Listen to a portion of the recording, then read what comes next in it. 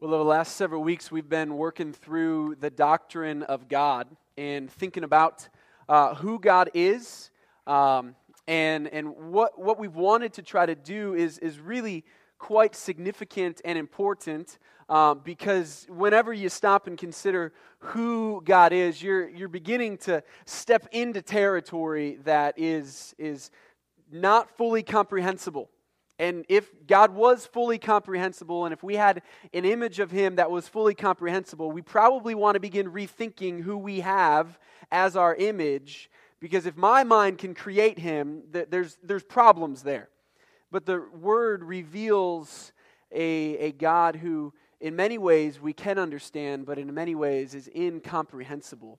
And for us, as His believers, as His disciples, understanding who God is directly attached to what we understand the mission that God has given us is. And we have tried to bring clarity in regards to this mission over the last several months, and we understand the mission that the Lord has given every local church, but certainly ours, is to glorify God by being disciple-making disciples. So to understand who He is matters greatly when we begin to think through how are we going to glorify Him? In what ways do we glorify Him? What do we glorify Him for? Well, understanding who God is significant in that. But then if you continue thinking through just the very idea of what a disciple is, that's just a fancy word that means follower. Would it not be important for us to understand who this God is if we are to follow Him? And those who are making disciples, making other followers. And so there's incredible implications for this as we've stepped into this. This has not just been 5, 6, 7 weeks of theology. I'm not just trying to download for you what I got in seminary. We want to try to actually walk you through who the Scriptures say God is, or better yet, who God says He is through the Scriptures that He authored.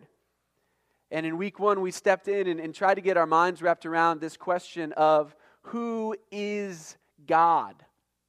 Who is God? And God is one being in 3 persons. We sing about it, God in 3 persons, blessed Trinity. If we try to get our minds wrapped around that, we're going to lose our sanity. But if we deny it, we're going to lose our souls. Because this is who God has revealed Himself to be from really beginning to end in the Scriptures. 3 in 1. But then we also have to consider, what is God like? We may be able to get our minds around who He is, but what is He like? And is there a different God in the Old Testament as opposed to the New Testament? And gave you 25 character attributes of God. That morning we just picked on really 2 of them. Trying to understand God's wrath towards sin and sinners, and His love for sinners, and how those correspond to one another, how they are able to reconcile. And one of the best ways that I think we have to be able to reconcile what we see in the Old Testament and what we read about in the New Testament is bound up in this phrase, a window of mercy. And that God is not a different God from the Old Testament to the New Testament. But what we find ourselves in the midst of right now is a window of mercy, because the judgment is coming one day. Christ is returning as the righteous and just judge, and those who have not placed their faith in Jesus Christ will fall to His righteous judgment. But right now there stands open a window of mercy where the impending judgment has been announced, and the plea for men to place their faith and trust in Christ, and for women to place their faith and trust in Christ, has gone out. And as believers, we have been commanded to take that message out. And it's actually the same exact pattern that we see in the Old Testament before the Lord does level a city.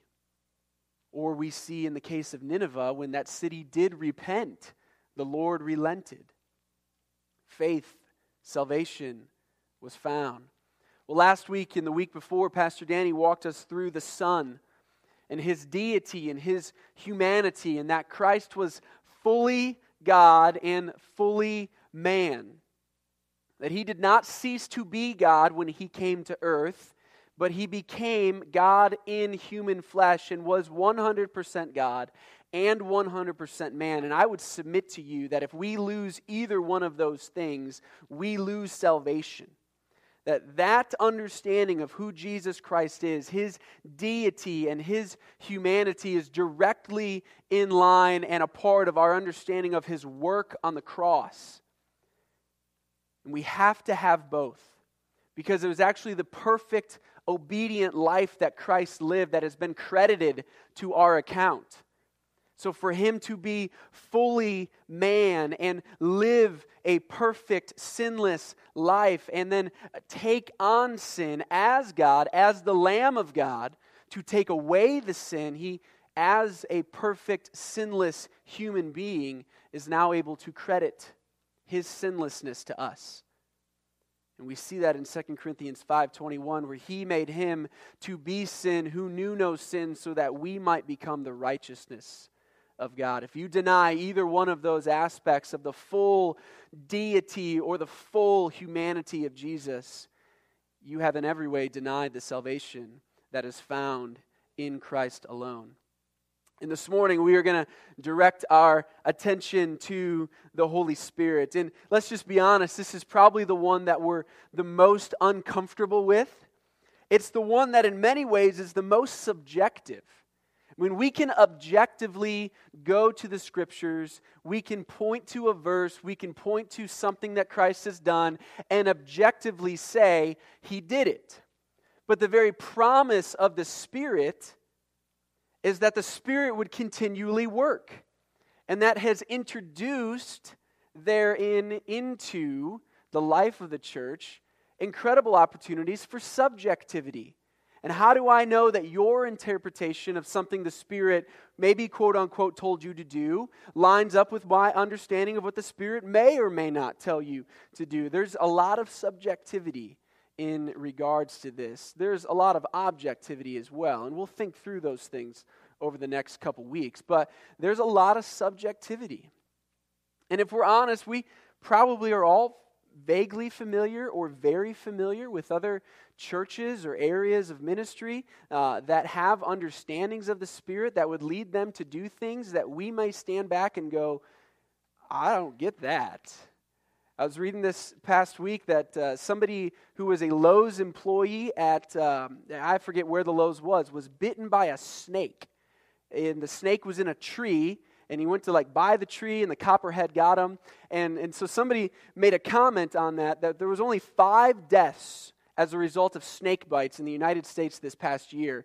One of them was actually a pastor who thought handling poisonous, deadly snakes was a good idea, and he died. Now, the conclusions that man would have been led to handle these poisonous, deadly snakes would have been a result of an understanding of the Holy Spirit that I just don't agree with. And none of these boxes behind me have rattlers in them. Okay, we're not going there this morning, but there's a lot of subjectivity in that. And it's actually been joked in our fellowship, perhaps to our shame. Not perhaps, to our shame. It's been joked in our fellowship that our Holy Trinity is the Father, the Son, and the Holy Bible. Not the Father, Son, and Holy Spirit.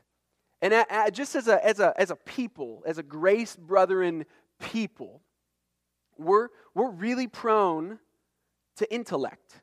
We're prone. We've got a school. We've got books that seminary professors have authored. We like and we celebrate thinking and theology and all of those things. And yet in our history, it has indeed been joked, and perhaps by way of chiding, that we have in many ways dismissed the Holy Spirit, and we've done so because we're not all the time comfortable with some of the things that He's claimed to lead people towards, and perhaps we're not always comfortable with the subjectivity there. And so we're going to try to step into that a little bit. You may even have a level of comfort or discomfort in regards to the Holy Spirit just based on your personality type.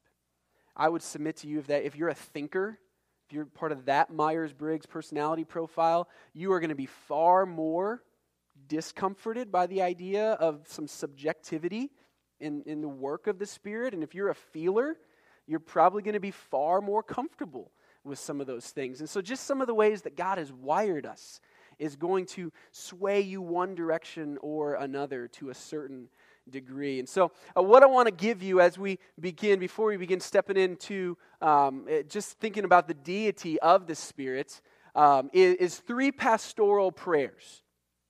And they're on the screen for you. I'll be quite frank with you. This is the application. We're going to return to this. So if you just want to jot this down and walk out like you've got it for the morning, all right, you can go down and buy some barbecue and get a jump start on that. But what we want to try and accomplish is that collectively and individually, we would invite the Spirit to come and work in and through us. That we'd actually ask and desire and want God's Spirit to come and lead us. And we're going to think through the promise of the Spirit this morning. And the promise of the Spirit was actually the fulfillment that He would come and work. And He would work in all believers, regardless of race, gender, societal rank. So I pray that we would grow individually and collectively to want this, to want Him to come and work. And number 2, that we would submit to the Spirit's leading and direction as distinctly revealed in the Bible. There are some things that we can understand that are correct and incorrect in regards to the work of the Spirit. When we think even about what God's will is and what we're to do as believers, there is distinct revelation that we have been given. And nothing the Spirit would ever lead you to do is going to contradict this. This is what we can objectively measure everything that's subjective against. And so we have before us God's Word that we have been called to submit to. The Spirit's the author of God's Word. He has distinctly revealed what He wants us to do. And I pray that we'd be willing to submit to that, but as well, that we would submit to His promptings that do not disagree with the Bible. And I'll just tell you a little bit of how this works out for me, or at least how it's worked out in the past for me. There's been a few times, maybe 2 or 3, when I've been running, and I have just had an overwhelming feeling that I needed to talk to somebody who I just passed while running and ask them if they know the Lord. Now, what happens in that moment is I just keep on running. And I just keep on going, and now I'm arguing with myself, and I'm arguing with the Lord. Like, do you really want me to go ask that question of that person? And now it's like, well, now I'm like 75 yards away. It's going to be a little awkward. And finally, it's like, all right, it's just going to be a terrible run the rest of the time if I'm just arguing with myself about whether or not I should do this. So then I turn around, but now I'm chasing the person down because I've run past them. And now we've got a criminal moment here where they're not sure whether or not I'm going to go and mug them or what is going on. And when I was in a park in Indiana and I ran past and I think I had the dog with me and we were running, gotten picked. So I turned around and the guy was eating his lunch in his work van. And I went up to him and I'm out of breath. And I'm like, this is going to be really weird. But I just felt like God wanted me to come and ask you, do you know who Jesus Christ is? He looks at me and goes, yeah. All right, man. Have a great day. And like just kept on running. And just, all right, you know what? Okay. Like, I don't know why the Lord told me to do that, but He did. And all right. And the conviction of doing that left in the presence then in the response to the obedience to the prompting of the Spirit. And I don't think you're ever going to find that the Spirit's in disagreement with the Word if you're ever prompted to share the gospel with somebody. But are you willing to do that? Are you willing, if you're standing in the line at McDonald's or another restaurant, or are you willing, if prompted by the Spirit to go, you know what, I'm going to pay for that person's order. And when they ask, I'm just going to tell them, I don't know why I did it. I just felt like God wanted me to. Are you willing to do that? Those are the kind of promptings of the Spirit that in many ways I think we should ask for. We should plead with the Lord to lead us in, and when He does, if they do not disagree with Scripture, we obey and we follow. I just actually saw this morning on Facebook that somebody posted a picture of their receipt from a restaurant. It was one of the Chinese buffets here in town that somebody else paid for their meal. And this person had no idea who it was, posted the picture, posted the little note that they were written, and was so overwhelmed that their meal had been paid for. And it was just this simple note that said, I've got a child with special needs, and we just wanted to bless you. God bless you. And there's just the response to the promptings of the Holy Spirit. You have no idea what God's going to do in the hearts and the lives of those whom you're prompted to share those things with. Are you willing to submit in those ways? Thirdly, that we would learn to live according to the Spirit and put to death sin by the power of the Spirit. See, we're told in the Scriptures that we can put to death the deeds of the flesh. We can put to death sin by the power of the Spirit. Are you willing to do that, or are you just willing to concede that, you know what? This area of my life, this immorality or this sinful behavior, maybe it's not that big of a deal. Maybe I'm going to just I'm just going to bide my time and things will get straightened out later. Or are you willing to put to death by the power of the Spirit that sin? The promise of the Spirit is that God enables us to do that. Are you willing to do it? And so that's where we're going. We want to turn our attention on the deity of the Spirit. And we're going to look briefly into the Old Testament to just think of how God's Spirit is said to be at work. And then we're going to think through a little bit more in regards to the New Testament and what the New Testament says about the promise of the Spirit. And so in Genesis 1, in the very beginning, we see the Spirit is there. Genesis 1, and 2, in the beginning God made the heavens and the earth was without form and void, and darkness was over the face of the deep, and the Spirit of God was hovering over the waters. Here you have the Spirit of God being present before God said, "Let there be light." You have David recounting in Psalm 139, verse 7, "Where can I go from your Spirit?" You may remember one of the character attributes of God that we looked at was His omnipresence, His all-presence, that there is no place you can go to not be in the presence of the Lord. And here David ascribes that attribute to the Holy Spirit. That is not just an attribute that the Father would possess. That is an attribute that the Trinity possesses. And here the Spirit is distinctly said to possess it. But let's think just for a minute about what this looks like. Because this, I think, is significant and important. This idea of not being able to leave the presence of God is not that God is peanut butter having been spread throughout the cosmos in and around everything. That's actually a New Age idea, that there's a little bit of God in that tree, and so I'm going to go commune with that tree, and there's a little bit of God in that frog, and I'm going to go commune with that frog. But the idea of not being able to flee the presence of God is that all things are before Him at all times, not that He has been spread out through all things at all times. So the little kid's song that we grew up singing, if you grew up in church, He's got the whole world, what? In His hands. Okay, well, it's not just the world, it's the Milky Way galaxy. It would be the other 10,000 galaxies that NASA has begun to discover and find. He's got all of those. And the idea is God stands so far above and transcendent beyond those things as creator that everything that He has made is before Him at all times. Not that He is some type of cosmic goo that has been just slimed over everything. There's an important distinction there, because we don't go and worship trees to go and commune with God.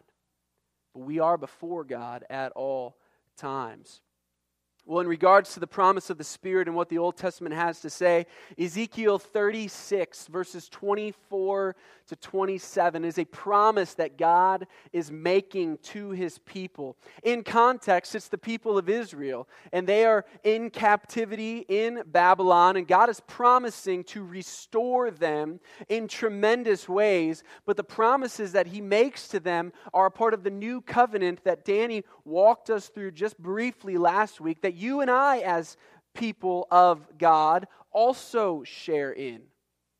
And Ezekiel says this, quoting from the Lord, "I will take you from the nations and gather you from all the countries and bring you into your own land." We're actually going to see that fulfilled in Acts chapter 2 in beginning stages. "I will sprinkle clean water on you." That's a significant phrase. "And you shall be clean from all your uncleanliness. And from all your idols I will cleanse you. I will give you a new heart, and a new spirit I will put within you. I will remove your heart of stone from your flesh, and give you a heart of flesh. And I will put my spirit within you, and cause you to walk in my statutes, and be careful to obey all of my rules." It's the promise that the Holy Spirit would come, and come in a way that He had not come before. The Holy Spirit's very active in the Old Testament. We are told that David spoke Scripture by the Holy Spirit. We're told that Saul and David were filled with the Holy Spirit for certain works and acts and feats in obedience to the Lord. You see the activity of the Holy Spirit in the Old Testament. He doesn't just show up when you get to the New, but there is something distinct about His activity and about His very presence that is different when you get to the New as opposed to the Old, and it's that the Spirit is going to dwell in God's people. And God promised just that. "I will put my Spirit within you and cause you to walk in my statutes and be careful to obey all of my rules." See, as believers, the promise for us in responding and obeying to God is not that we find some type of white-knuckle courage and conviction in and of ourselves to obey. It's that we yield to the Spirit who God has put within us because He causes us to walk in His statutes. Now, I said earlier there was a phrase, "I will sprinkle you with clean water," that is an important one. As well, "I will put my Spirit within you." Let's just fast forward real briefly to the New Testament. John 3, verse 5, Jesus is talking with Nicodemus. "Truly, truly, I say to you, unless one is born again of water and the Spirit, he cannot enter the kingdom of God." You see the parallels in the language there?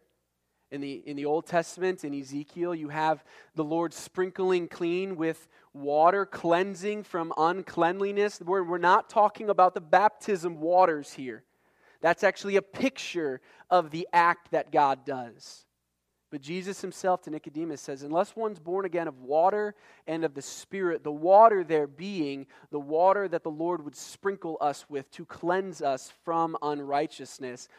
Paul in Titus 3:5 says something very similar as well. He saved us. That is, God saved us.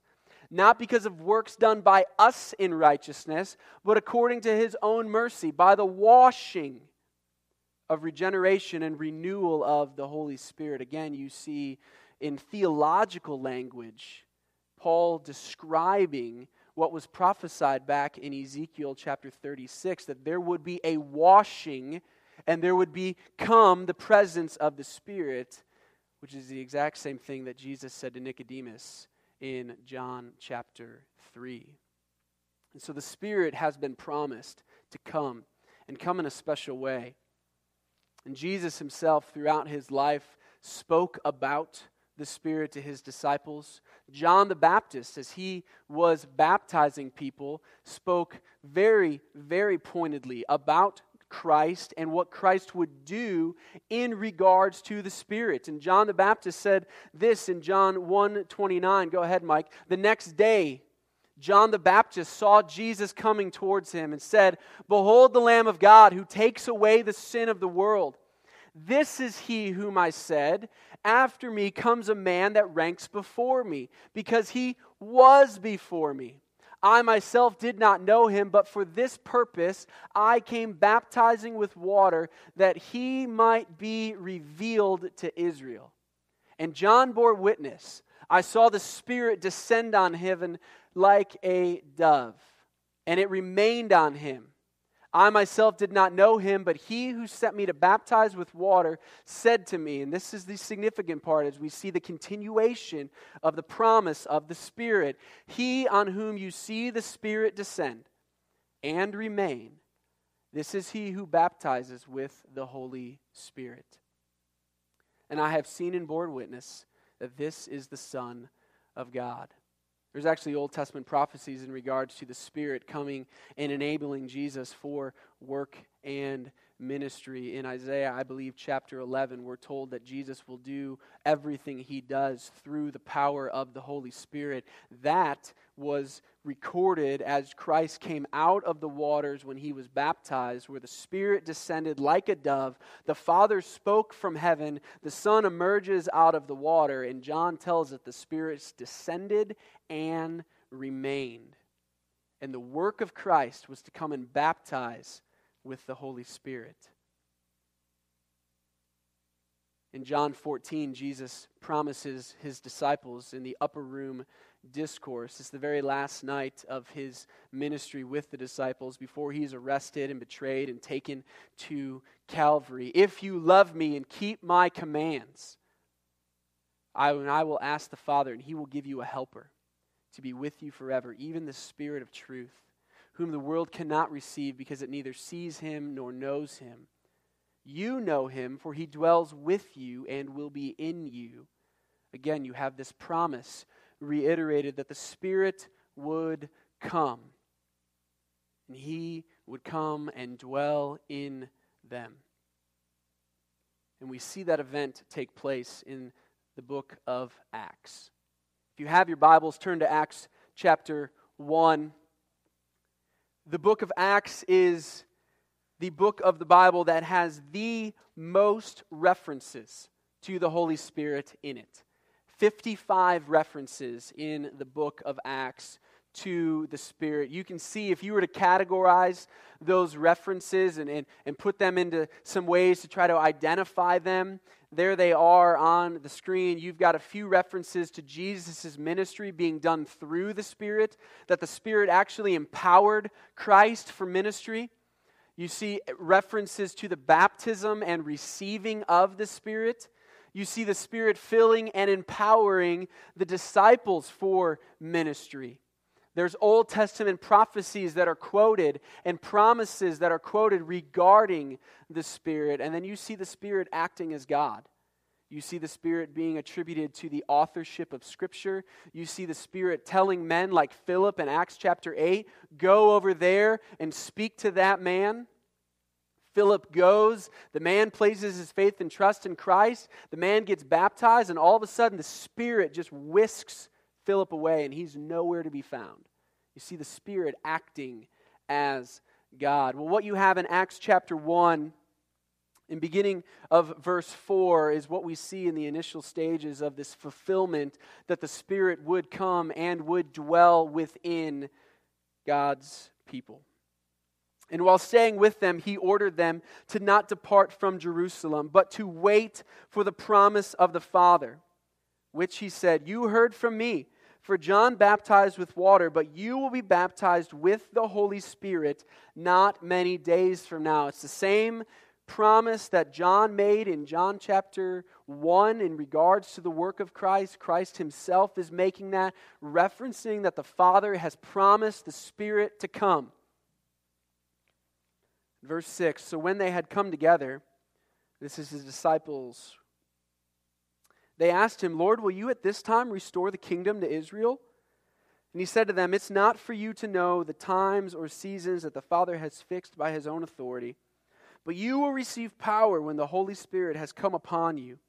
And you will be my witnesses in Jerusalem and in all Judea and Samaria and to the end of the earth.'" Notice again, the disciples, they really hadn't gotten it from the upper room some 50 days before. Jesus says, the Spirit's going to come. they gather together, and he's staying with them, and he orders them not to depart, and he tells them, look, the promise of the Spirit's going to come, but then they gather together again. They're asking him, is this when you're going to come and overthrow Rome? Is this when you're going to come and make our nation great again? And Jesus is saying, you guys got this thing backwards. It's not for you to know when those things are to occur. You're actually to go and be witnesses, and the Holy Spirit's going to come upon you and empower you for that. And it's that very thing that we see happening in the beginning pages and verses of Acts chapter 2, where the Holy Spirit comes in tongues like fire descend on them, and a sound like a mighty rushing wind can be heard in that room. And the 120 that had gathered and were waiting because of the instruction of Jesus were anointed and filled and received the Holy Spirit in a way that they had never done before, and it allowed them to minister to those that had pilgrimaged to Jerusalem in partial fulfillment of what we read from Ezekiel 36, where the Lord would gather his people from all the nations. You see a vast majority of the nations gathered together at Pentecost, all hearing the gospel proclaimed in their native tongue. They wonder, have these Galileans just been drinking? And Peter stands up and says, no, this is exactly what Joel prophesied in Joel chapter 2. And he quotes for them another Old Testament prophecy in regards to what the Spirit would do. We see throughout the Old Testament that the Spirit is God, and the Spirit has been promised for and to God's people, that he would dwell with them. I also want us to just briefly this morning consider the personhood of the Spirit, because he is not just a force. He is a person, and there are some distinct ways that we can understand his personhood from the Scripture, and we'll just go through some of these quickly. You can write down just the references would be most helpful, I believe. But as a person, he dwells or indwells believers. And this happens at the moment of salvation. When you placed your faith and trust in Jesus Christ for salvation, the Spirit took residence inside of you, inside of the immaterial part of you, and you are now a temple of the Holy Spirit, which is from God. The Spirit indwells. Secondly, the Spirit is knowable. We've already looked at this reference once, but Jesus says, and look at the very tail end, you know him. As a person, the Spirit can be known. The Spirit is knowable. The Spirit can be lied to. Acts 5, verses 3 and 4, and this is the story of Ananias and Sapphira, where all the church members were selling off everything that they owned personally and laying those proceeds at the feet of the disciples and the apostles for them to distribute those things to everyone so that there was no one without need. And Ananias and Sapphira contrived this scheme to fake and trick the assembly into thinking they had done the same thing. And Peter says, Ananias, why has Satan filled your heart to lie to the Holy Spirit? Holy Spirit can be lied to, but also notice at the very end of verse 4, what Peter says, you have not lied to men, but to God.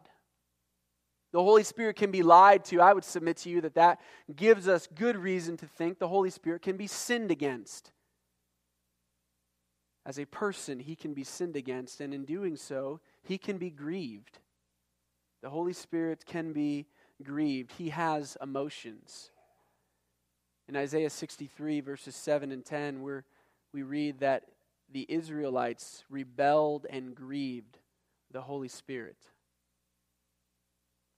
Ephesians chapter 4, verse 30, we're told to not grieve the Spirit. The Spirit has emotions. The Spirit grieves, but the Spirit also loves. Paul says in Romans 15:30, I appeal to you, brothers, by our Lord Jesus Christ and by the love of the Spirit, to strive together with me in your prayers to God on my behalf. You have another verse there that references all three members of the Trinity. The The Spirit has emotions. Lastly, the Spirit has intellect and can communicate. The Spirit has intellect and can communicate. We see that the Spirit thinks. We'll look at this a little bit more in detail next week, but we're told that the Spirit knows the mind of God. The Spirit thinks. There's comprehension. The Spirit speaks. David himself in 2 Samuel says, "The Spirit of the Lord speaks by me." To whatever degree David understood, and I'm not sure I understand the full degree that he had understanding, but David understood that some of what he wrote was inspired by the Spirit. We would look at his contribution to the Psalms and other places of Scripture and say, that's absolutely empowered and enabled and authored by the Spirit. But you have the disciples in Acts chapter 1 and Acts chapter 4 quoting places that David wrote in the Old Testament and attributing the authorship to the Spirit. And the writer of Hebrews in chapter 3, verses 7 and 8 quotes the Old Testament and again attributes the authorship to the Spirit. The Spirit has intellect and can communicate. And so what do we do with this? I told you the pastoral prayers earlier, that first we'd collectively and individually invite the Spirit to come and work in us and through us. That we would want that we'd want that as a church, that we'd want that as individuals, that we'd want that for our families. And He was promised to come. And that desire, that first prayer, that first desire, is that we would just acknowledge the very things the Lord said the Spirit was going to come and do. The promises that the Lord gave us. Secondly, that we would submit to the Spirit's leading and direction as distinctly revealed in the Bible. There's some places in the Bible that are just clear. It does not take a rocket scientist to understand some of the things that have been distinctly revealed in the Scriptures. Are you willing to submit to them? But then as it gets into the promptings and I think more of the subjective role and work of the Spirit, are we willing to submit to those where they do not disagree with the Bible? I had a really interesting Tuesday this past week. I got a phone call Tuesday morning from a gentleman that needed to speak to a pastor. It's not uncommon that I get those phone calls, but the scenario that led to him calling was unique. And it ends up being that this man is 50 years old. Up until a year ago, for the last 30 years of his life, he was a practicing homosexual male in the West Hollywood district of Los Angeles. He is in the very last stage of a battle with AIDS, and he is dying. And he made a trip from West Hollywood to Albany, New York, to try to reconcile with his family. His family was openly accepting of him as a gay man and was openly rejecting of him as a Christian man. And he got kicked out of his family's house. He got kicked out of his mother's house and decided that the best course of option was for him to just begin hitchhiking his way back to California. Well, he ended up in the hospital. Ended up that he got a ride from somewhere in the New York area to Waynesboro. He attends a Grace Brethren church in California. Found us on the internet or the yellow pages, whatever. Calls. Hey, I need some help.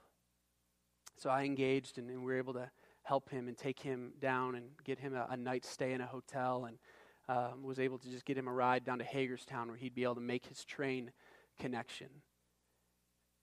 The amazing part of this man's story, and there's several amazing parts, but one of the amazing parts of this man's story is how he came to know the Lord. There was a 17-year-old boy who was also a part of a Grace Brethren church in the San Diego area who was also dying of AIDS, not because of choices that he made, but because of a medical procedure that went wrong and a blood transfusion that gave him the virus. That 17-year-old boy was in Starbucks one day, I think about a year ago, saw this man who was also clearly dying of AIDS. You could not mistake the fact that this man was a sick man. This 17-year-old boy went and it just began having a conversation with this man. And they talked for hours.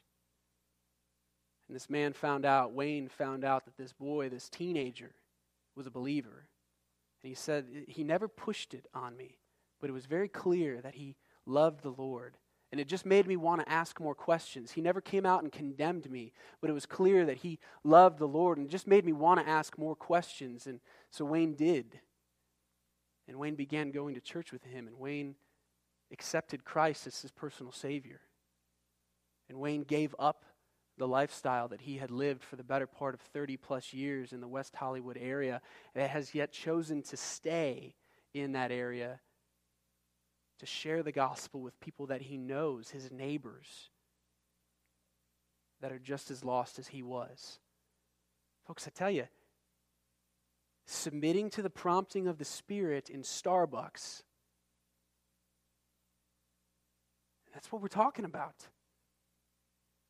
That does not disagree with the Bible, one bit.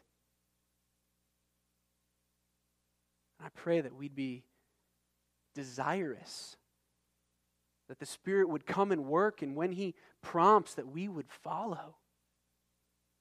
Would there not be more Waynes who get saved and rescued because we would be willing to look like fools and chase somebody down as you're running and ask him, do you know the Lord? But thirdly, that we'd be willing to live according to the Spirit and put sin to death. I would submit to you that if you're not willing to do number 3, number 1 and 2 is going to make no sense for you. If you're not desirous and willing to follow the Lord in the things that He has very clearly revealed in His Word, you're not going to even have a desire for the Spirit to work in you, because the Spirit's going to come and work and bring conviction. And if you don't want to follow the Lord, you're not going to want the conviction. And you're certainly not going to respond to the promptings of the Spirit. You certainly have patterned yourself to not want to respond to the distinct revelation of the Spirit. And if you're not serious about number 3, you're not even going to be willing to consider number 1 and 2. I pray that we'd be and desirous to learn to live according to the Spirit. Put to death what the Scriptures say are the deeds of the flesh or sin. So to that end, let's pray. God, we thank You for the promise of the Spirit that You gave us and for His coming. God, we thank You that You have placed Your Spirit inside of us to lead us, to guide us, to cause us to obey Your Word. And God, I pray that You would help us to see, give us the faith we need to see, give us the eyes that we need to see, that the very conviction that the Spirit may bring in regards to where we're not living in conformity with Your Word is actually Your grace. It's Your grace inviting us to come and throw ourselves at Your mercy and Your compassion and Your love, that you're slow to anger and You're rich in mercy and You're steadfast in love and You're faithful. And that we would be willing to draw near and desire to be holy. That we'd be what might be best pictured as a sanctuary.